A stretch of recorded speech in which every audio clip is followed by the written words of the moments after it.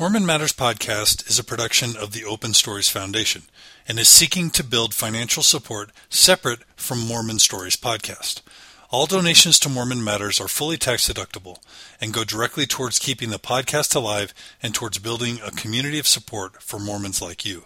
To support the podcast or to join the community, please become a monthly subscriber today at mormonmatters.org.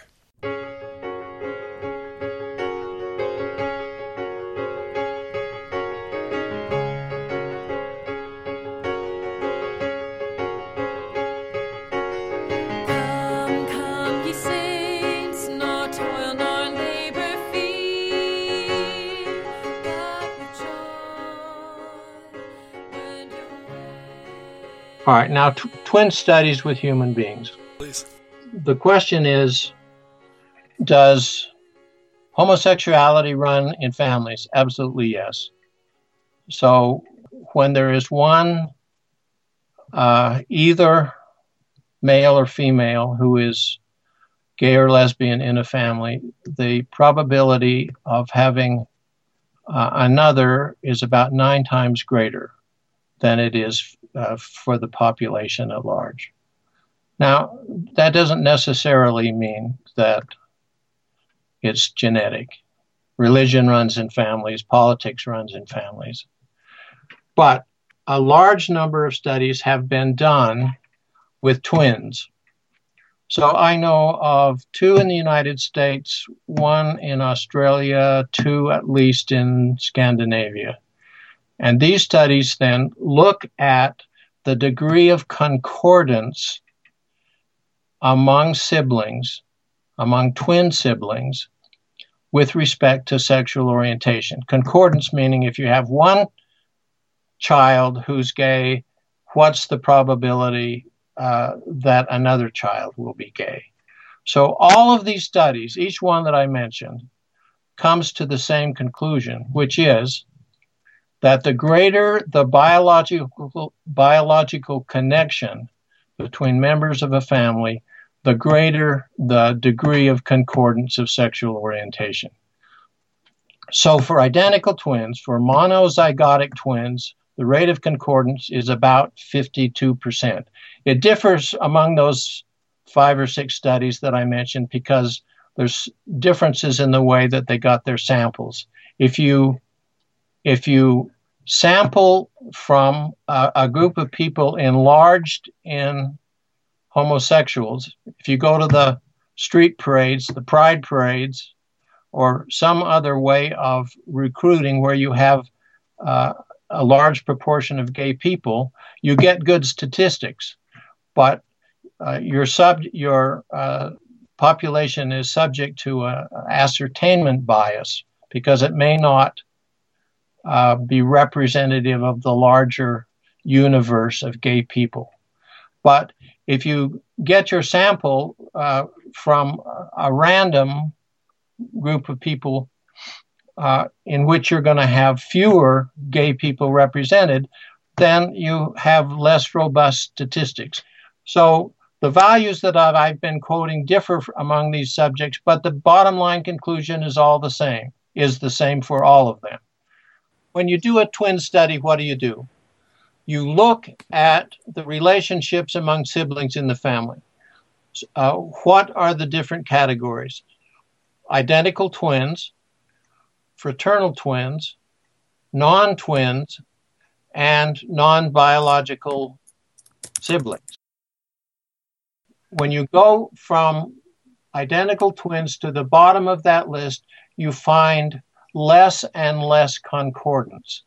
Or to say it in the opposite direction, when there is a greater degree of biological relationship, there is a greater degree of concordance with respect to sexual orientation. The greater the probability, for example, that if one identical twin is gay, the other one is going to be also. Now, the conclusion of that is absolutely clear among geneticists. That is very compelling evidence that sexual orientation has a genetic basis. Now, the naysayers will say the following. Why isn't it 100%? Why in every set of gay men, if one is gay, why isn't it true that the other twin will also be gay 100% of the time? In genetic language, the explanation is, whereas there must be a genetic basis for this, there is also an environmental effect.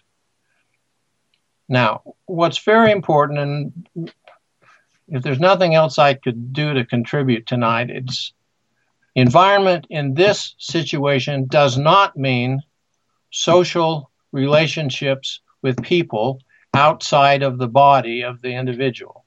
Environment in this setting means some biological explanation in addition to the existence of a particular form of a gene. Now, that introduces us to a topic called epigenetics. I want to defer talking about it for the moment. I just want to say that conclude again by emphasizing that the twin studies demonstrate that genes are involved without question. Now, the most recent data that I've accumulated on the question of whether genes are involved come because of the Human Genome Project, which has given us a total explanation of the nucleotide sequence organization in all of the human chromosomes. In the genome, the complete set of genetic information that programs the development of a human being. So it's possible to do sophisticated studies in which you get a group of a population of study persons and you look at the total of their DNA repertoire and ask, are there any correlations between sexual orientation and particular regions of the chromosomes? And there are 4 chromosomes who have genetic regions known to be implicated. One is on chromosome 7, one on chromosome 8, one on chromosome 10, and importantly, another on the X chromosome. So the bottom line here is that there is evidence from sophisticated molecular level investigations that demonstrate that there is a clear genetic basis for sexual orientation. When people have looked hard for specific genes, especially those involved in the production of testosterone and some of the biochemical pathways involving steroid hormones, and asked, can we find mutant variations of these genes in gay people? The answer is no, they don't show up.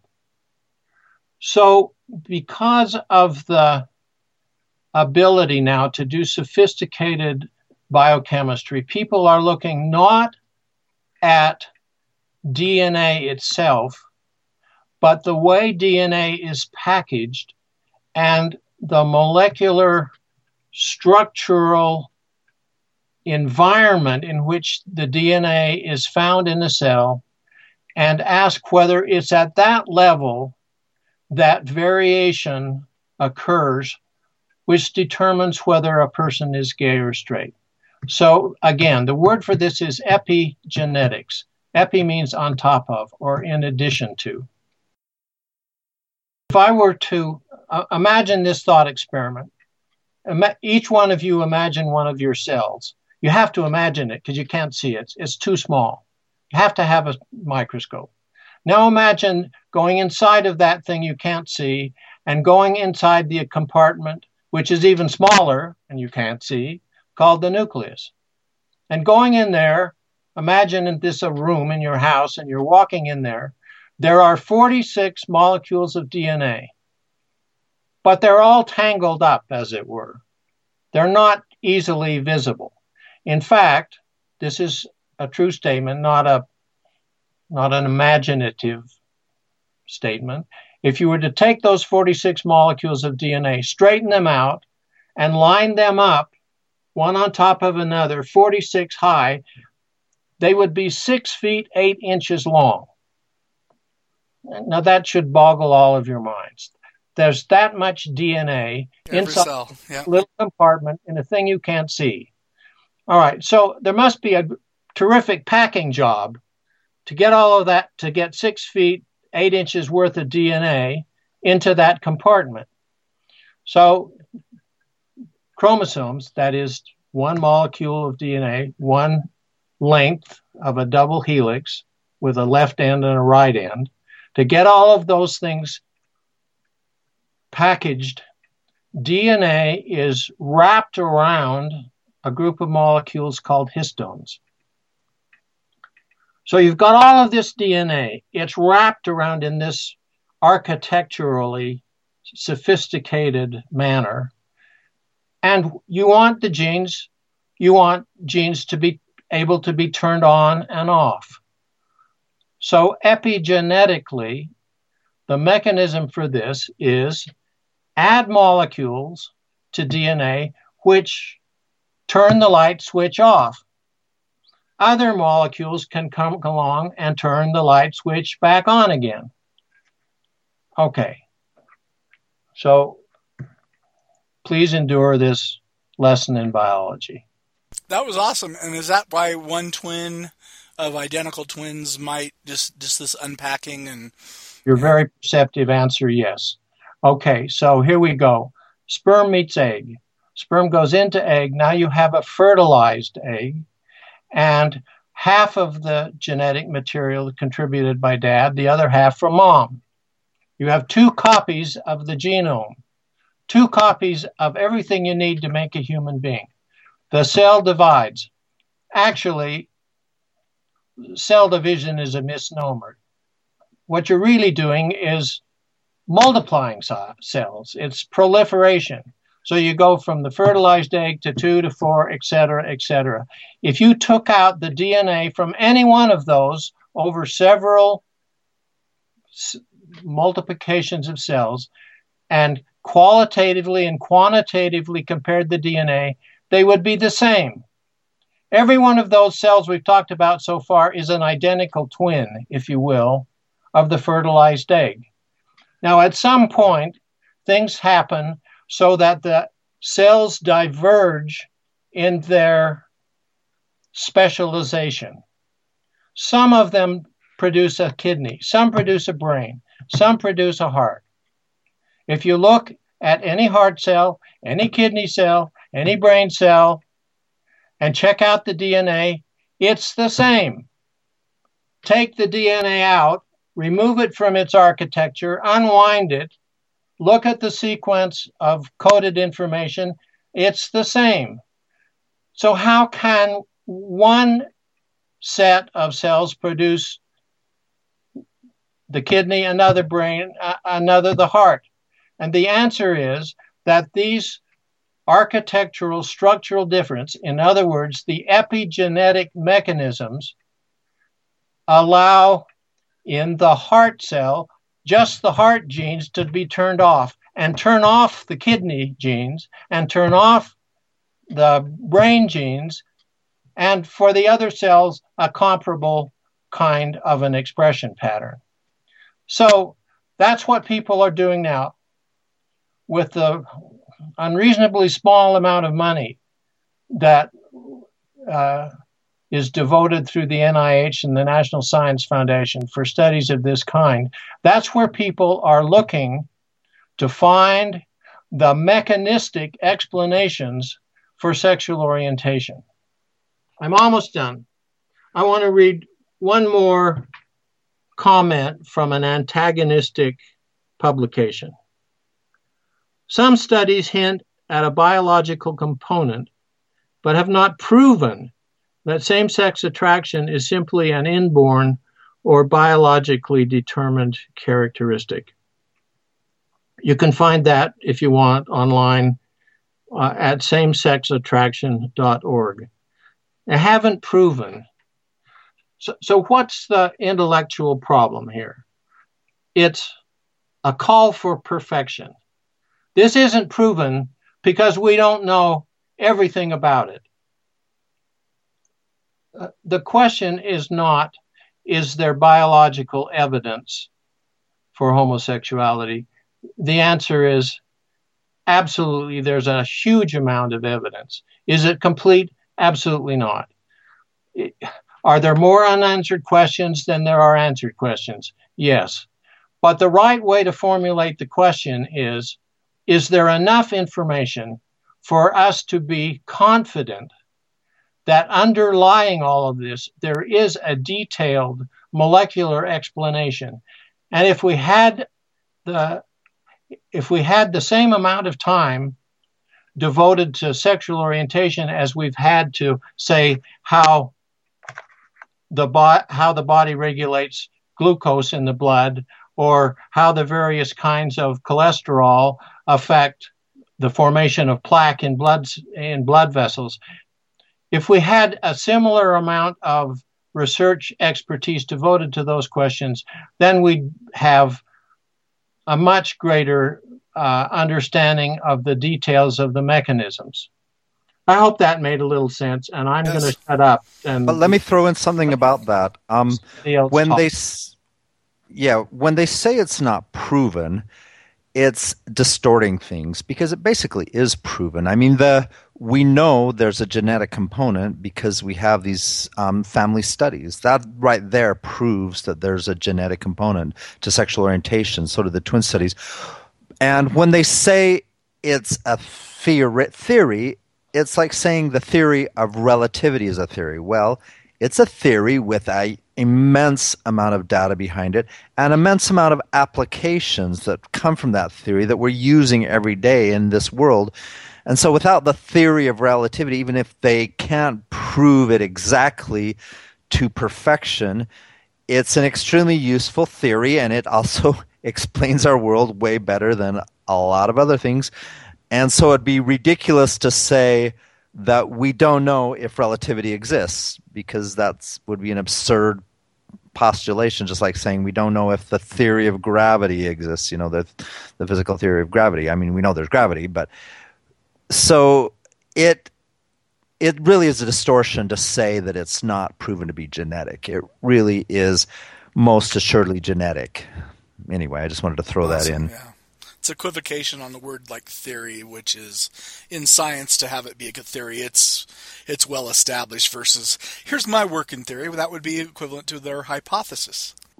And furthermore, there's no data showing the other side. But we should discuss a little bit about sexual fluidity, just so we can come up with some of the arguments. But I'll come back to that.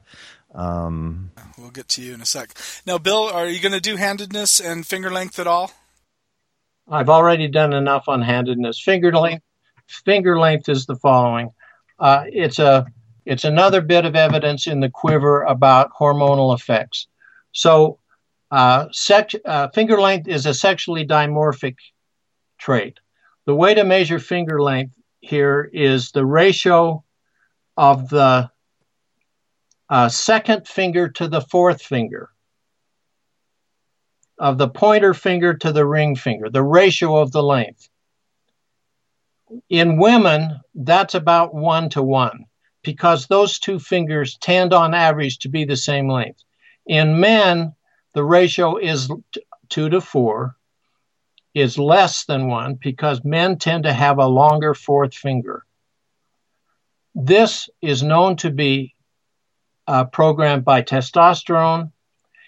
Importantly, it's known to exist in the embryo. You can measure this in unborn fetuses, and it's a stable characteristic of human beings by at most 2 years of age. So you just can't invoke socialization to explain something like this. It's a sexually dimorphic trait. The ratio is about 1-to-1 in women. It's less than 1 in men. What are gay men and lesbians like? They are atypical for their sex. Uniformly, women are masculinized. Lesbians are masculinized in their finger length averages. Men it turns out, are complicated a little bit, because in some studies on one side of the Atlantic, the ratios for gay men are feminized. On the other side, they're masculinized. But the reason for this is that it's the control groups that are different, not the gay people, not the gay men. Bottom line, finger length shows that LGB people are atypical for their sex. And what percentage of gay men present with the more feminine equal length versus those who don't? I mean, it's not 100%. You have to take your study population and calculate an average. But it's quite significant. Oh, the statistics are all very robust. All right. Whenever I give this to an audience, everybody in the room starts looking at their fingers. And of course, you can't look at any one individual and make a conclusion. You have to make this judgment based on a population. Okay. And so there are plenty of homosexual men who have the typical longer fourth finger. There's a range. Okay. And vice versa on lesbian women. Okay. And there's straight men who have the Right. female version. Right. Plenty of them. Okay. Yeah. All right. But just another piece. Well, thank you, Bill. Sure. I want to read a list. This is my list of what homosexuality is not. It is not a pathology, a disease, an illness, a disorder. It is not a weakness, susceptibility, inclination, predisposition, temptation. It is not a choice. It is not learned. It is not a passing phase. It is not a perversion. It is not an addiction. It is not communicable. Sexual orientation is a developmentally programmed human condition, which is graded. We can talk about that perhaps later on, so that all gay people are not the same with respect to their attractions for men and women. But this evidence is available. If somebody wants an accessible, you can read about it. You don't need to be scared off by the technicalities. Well, I'm done. Amen. So I kind of have been thinking a lot about how to formulate all of this information that sounds very complicated.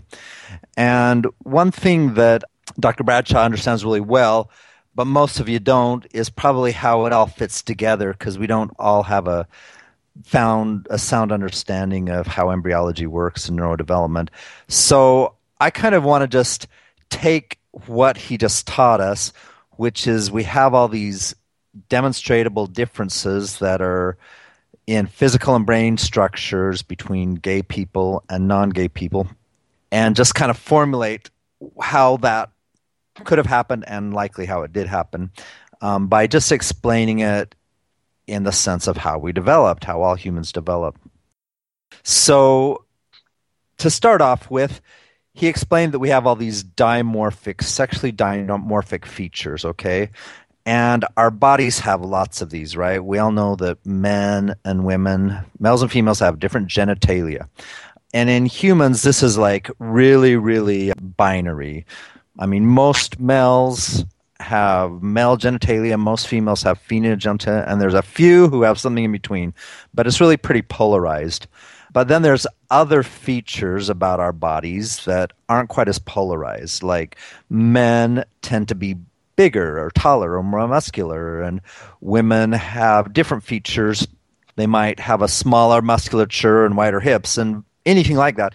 But all of these qualities are not quite so binary. Any one male might be shorter than the average female and vice versa. So these are getting into sort of secondary sexual characteristics that are physical, that are trans but aren't quite binary. So in all these things Dr. Bradshaw was talking about, like the finger length, that kind of fits in that category.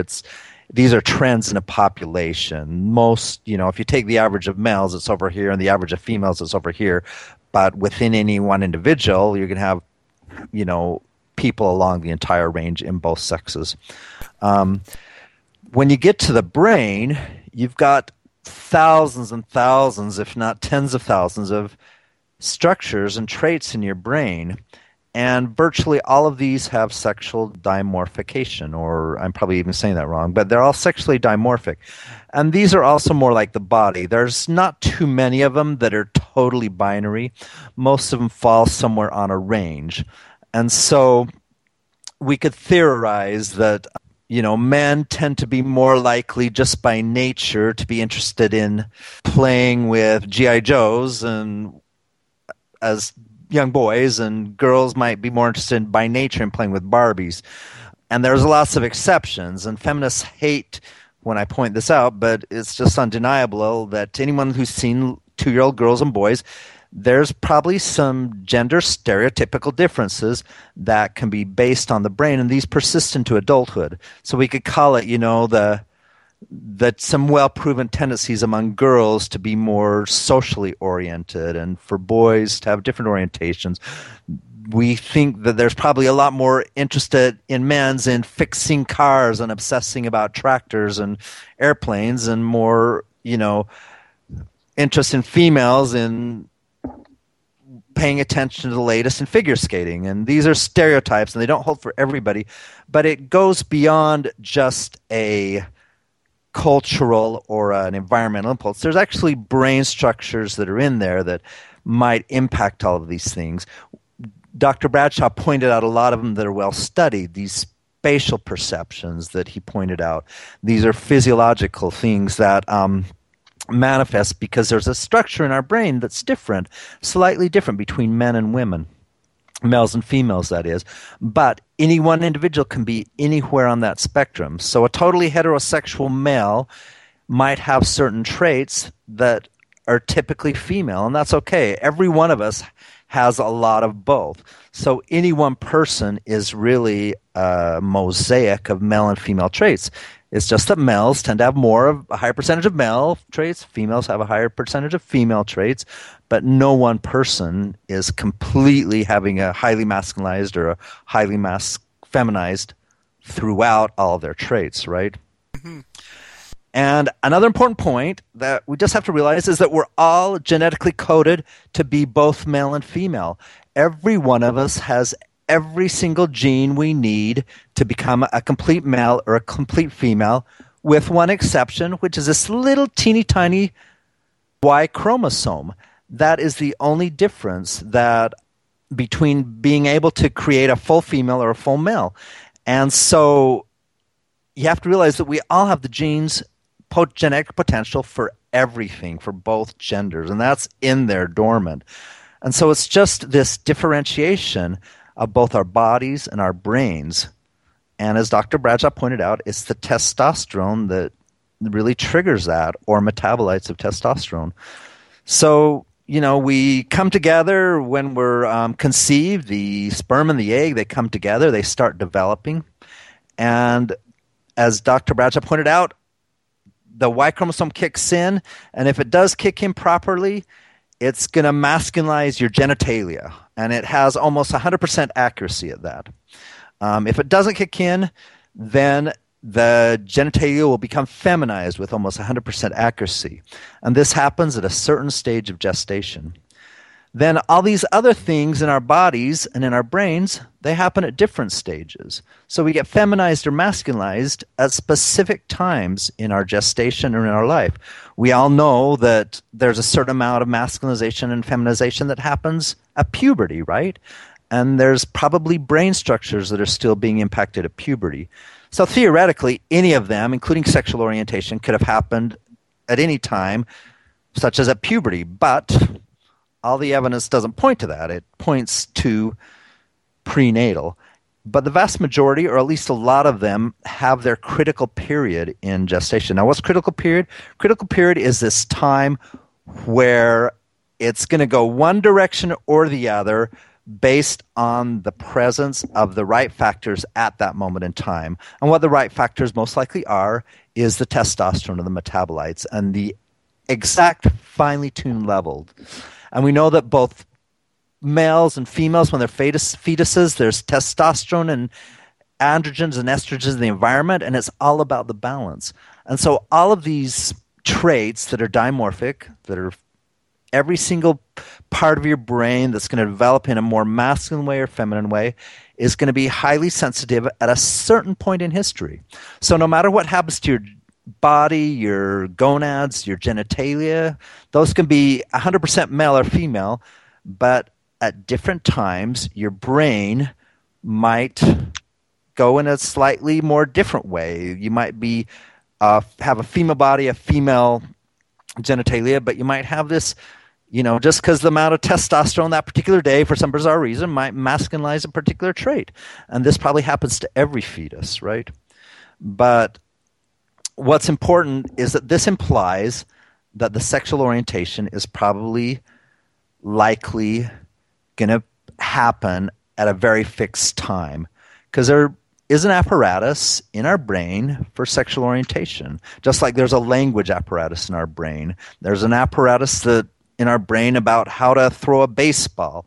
And it pulls together different parts of your brain to, the motor parts, the visual parts, the processing parts. It pulls together parts of your different brains, just like an app on your iPhone pulls from different parts, different programs there. It just pulls from different parts of your brain, and it creates an apparatus that is subsequently masculinized or feminized. So all these traits, such as throwing a baseball, such as your spatial perception, such as your appreciation for ballet versus auto mechanics, all of these things are in apparatuses in our brain, and all of these apparatuses might be impact at critical stages of fetal development. That might be very short stages. They might be half a day or 2 or 3 or a week, but subtle differences in the levels of testosterone can impact them. So what all these studies imply then is that there's a genetic, what I would call vulnerability to homosexuality. We know that because twin studies show that there's 50% concordance. So these twins who share 50% of the DNA, if one of them's gay, there's a 50% chance that the other one will be gay. But then, of course, why isn't he gay? Well, first, both of them inherited this possibility of being gay. There's likely a lot of people who don't have practically no genetic possibility of being gay. They probably inherited genes that no matter what happens to the fluctuations in their testosterone, they will probably be heterosexual. But there's a substantial number who inherit a set of genes that might come to a gay outcome or a homosexual outcome. And the chances are that they are worked on upon factors during critical stages. And Dr. Bradshaw pointed out the epigenetic and that's a highly likely mechanism that just subtle differences in the position in the womb. One of them happens to get more nutrients or less nutrients, or more testosterone or less testosterone from the mother, or there might be a certain amount of stress that one of them gets that doesn't, that happens to make these subtle changes in those short period where this, we'll call the critical stage of development for this particular trait.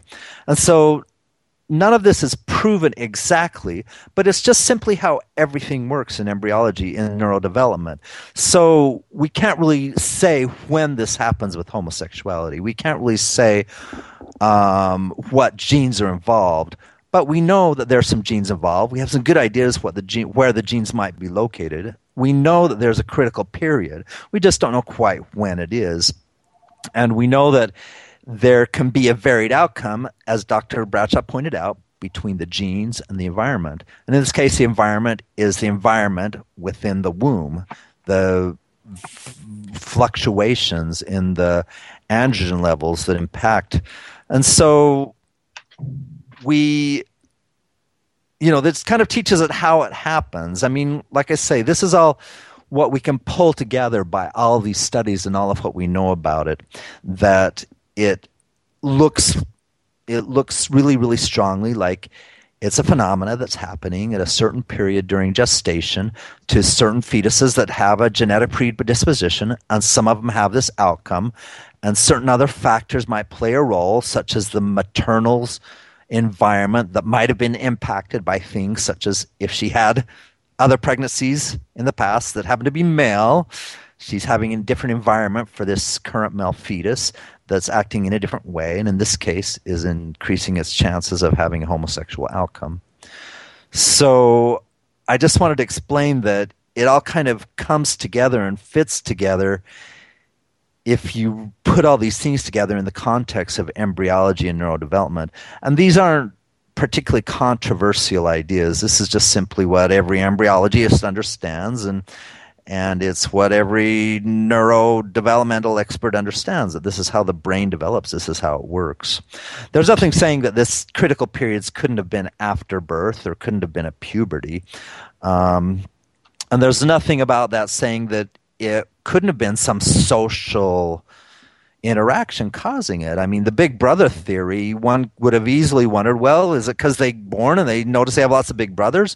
Well, in this case, that's not proven, but, on a theoretical sense, we could have theorized, well, it could have happened after birth, but what we're just finding is that nothing is ever pointing towards anything after birth. We have experiences of parents who are observing their children. We have this interesting statistic that of all the children with gender identity disorder, at least all the male children who have gender atypical behaviors, most of them don't turn out to be trans people. They actually turn out to be gay men, at least among this male set. We're observing child behaviors that later predict their eventual sexual orientation, right? Bill, in your thing before, you called that childhood gender nonconformity. Yes. Is that still a in vogue term? Yes. Okay.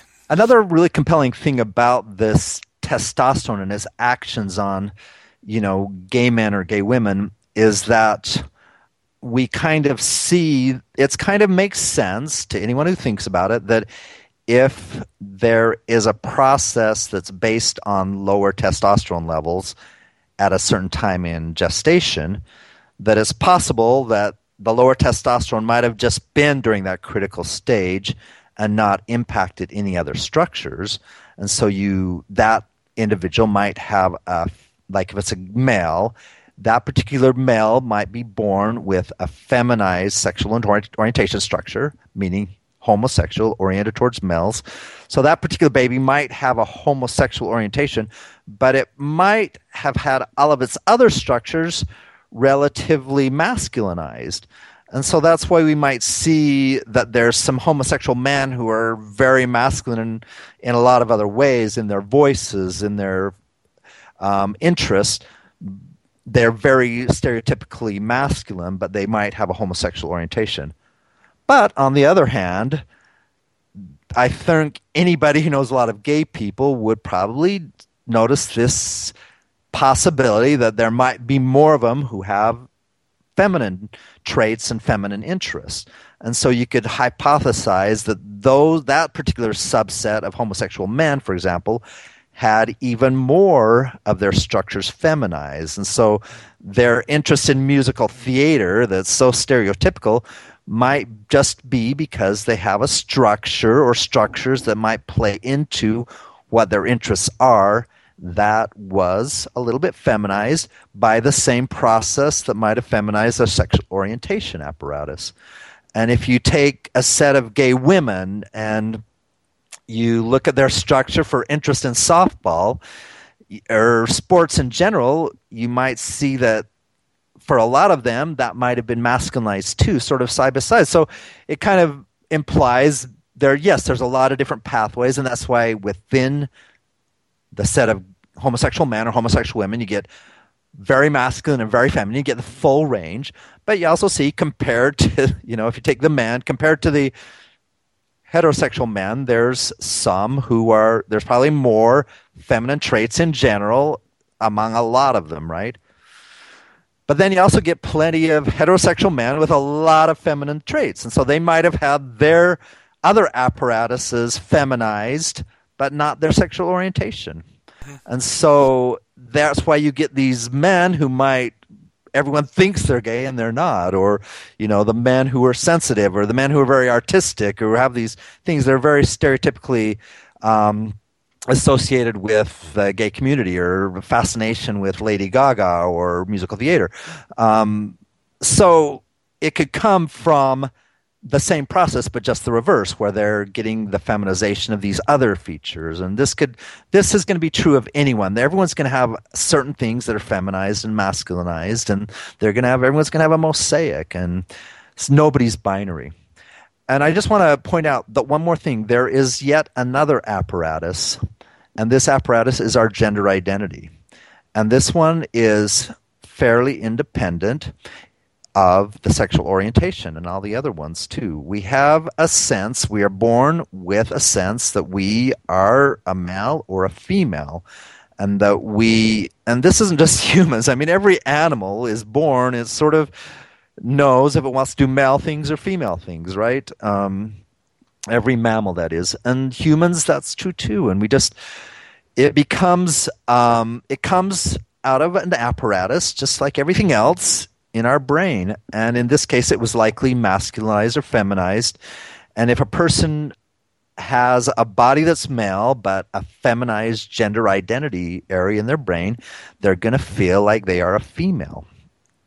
Okay, so a lot of these males who feel like they're females probably had their sexual orientation also impacted, so they might have a typical feminine orientation, meaning they're attracted to males, but not all of them. There's plenty of people who are later trans who didn't have their sexual orientation feminized, so they might transition, they become females, but then if it's the case of a male who becomes a female, but they're still attracted to females, like Caitlyn Jenner. So it's just one more piece of that puzzle in our brains is the gender identity that works in kind of a similar way, although with different numbers and probably different genes, because like I say, it's the genetic predisposition that even makes what it is. If we're talking about throwing baseballs, right, it's probably, we could probably do studies and find that, 10-year-old boys are probably better at throwing baseballs than 10-year-old girls, and it probably goes beyond culture. So we could test a set of lesbians and find out that they're probably better than most girls and probably as good as most boys at throwing the baseball. And you can do a set of gay men, and some of them are perfectly good at it, and some of them are, do it in a way that is more common of the females. But when you're talking about throwing a baseball, if your father was a pitcher of the Yankees and your mother was a champion shot putter, you're probably going to be good at it no matter how you turn out. But the masculinization process might make their sons a little bit better than their daughters at it, but probably they're all going to be better at it than anyone else, right? So the genetic predisposition probably trumps the sexual dimorphication, but it's still present. They all move one way or the other at a lot of traits because of the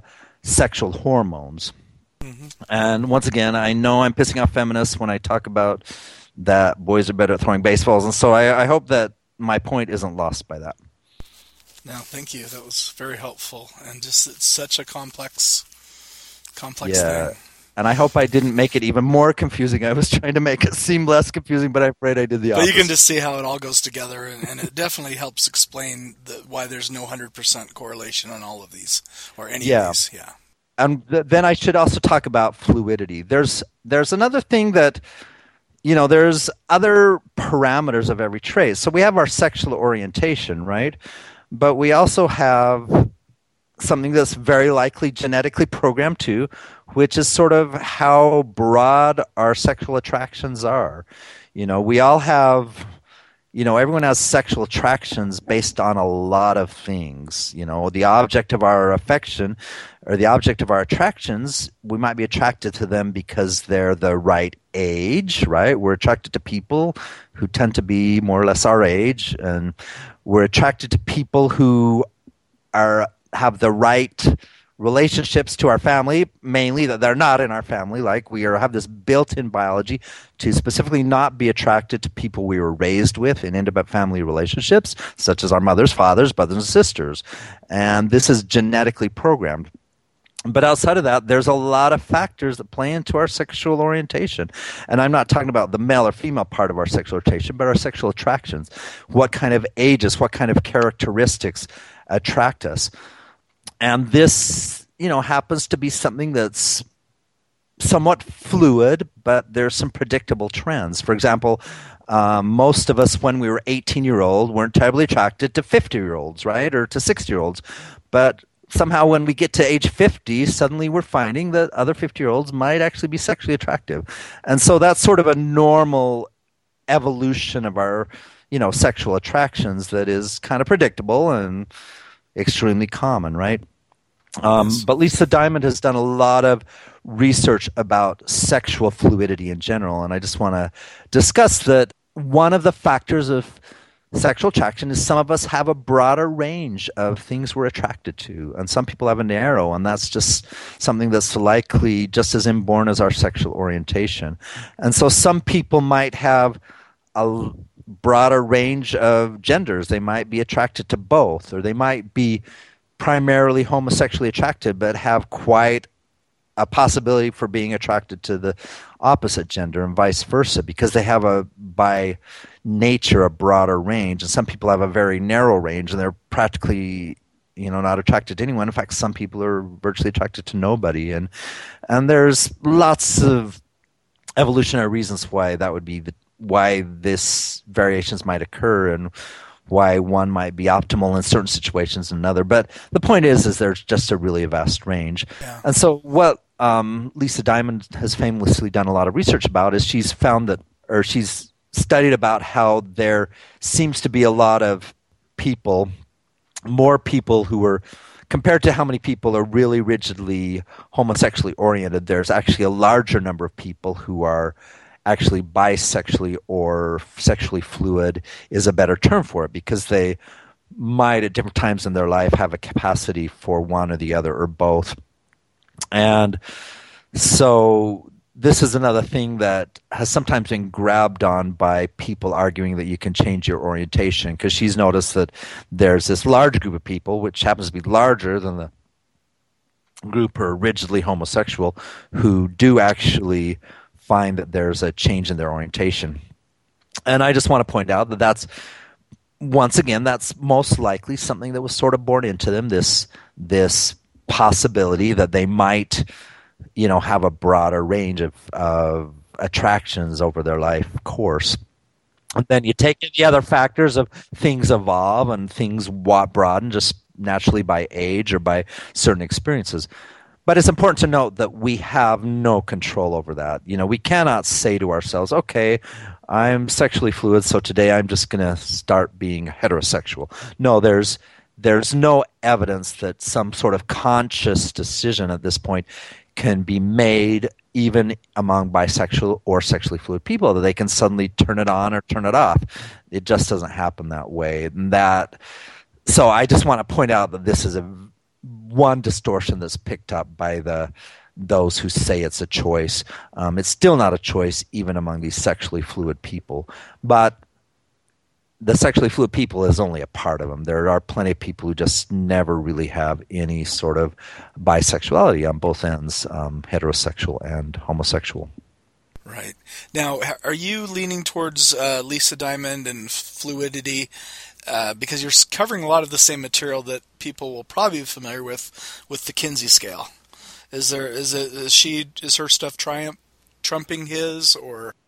Well, the Kinsey scale, no, the Kinsey scale is simply a scale that doesn't impact Lisa's either way. Lisa, I don't know if she particularly uses the Kinsey scale, but she's just pointing out that some people who at age 20, really are primarily oriented towards one gender might find that at age 40 they're suddenly falling in love with a gender they weren't expecting to. She's talking about that phenomena that is being observed, but you could still say that, they're somewhere on the Kinsey scale. It's just that they might not really realize where they are on the Kinsey scale. Like for me, where do I put myself on the Kinsey scale? And am I going to take into account my full life, or am I going to take into account right now? Mm-hmm. But the point is nobody goes drastically. Nobody goes from completely homosexual to completely heterosexual. Right. Nobody goes from completely heterosexual to completely homosexual. People just shift, or broaden, and that's important. And the Kinsey scale is kind of weak to start with because it doesn't really tell us a lot. That's another thing. Lee Beckstead has done some excellent descriptions that are more useful, which is you have attraction scales. You also have aversion scales. We have homosexual people who are, highly attracted to other men, but they're not particularly have no particular aversion to females, so they might actually have a better capacity for relationships with the opposite sex, whereas a different homosexual might have a huge aversion to females. I'm talking about gay men, so we have to, and I please apologize if I don't I should really use half my examples as gay women, but it sort of applies in the same way that they might have a huge aversion to the opposite sex, and a heterosexual, same thing. They might have a huge aversion to the opposite sex, or they might not have much aversion at all. And so there could be an aversion scale as well as an attraction scale, and you put them together. And there's some interesting research about that. They found that they did a study comparing people who call themselves homosexual and people who call themselves bisexual, and the bisexuals actually had the same sort of responses to erotic images of men and women. In other words, they had a pattern where they were more turned on by male than female images. So these bisexual men and these homosexual men had the same, in this study, had the same sort of excitement response, the physiological excitement to these images. And so what's the difference between them? Well, I would just theorize that in this case, the difference is the aversion scale. They obviously have a different set of aversions if one is just absolutely never, in this case, the male is never going to have a relationship with a sexual relationship successfully with a female versus these others who might not have so much aversion, even though they might have more of an attraction or more of an erotic response to a female body, for example. So these are just all interesting observations that we're still trying to sort of figure out where they go. And like I say, there's just so many pathways of how people got there that are probably showing a lot of different ways that it presents once they do. So it's just nothing can be really highly simplified in that way. Thank you very much. Before we move on, can we just see if Bill Bradshaw has anything to respond to, like what I just threw out there, like if there's something that sounds wildly off base or something? Well, I'm not sure that I can contribute anything as a follow-up, with one exception. Lisa Diamond has talked about the relevance of biological explanations. One way to formulate her question is it useful to start the discussion on biology or to formulate the statement, well, gay people are born that way?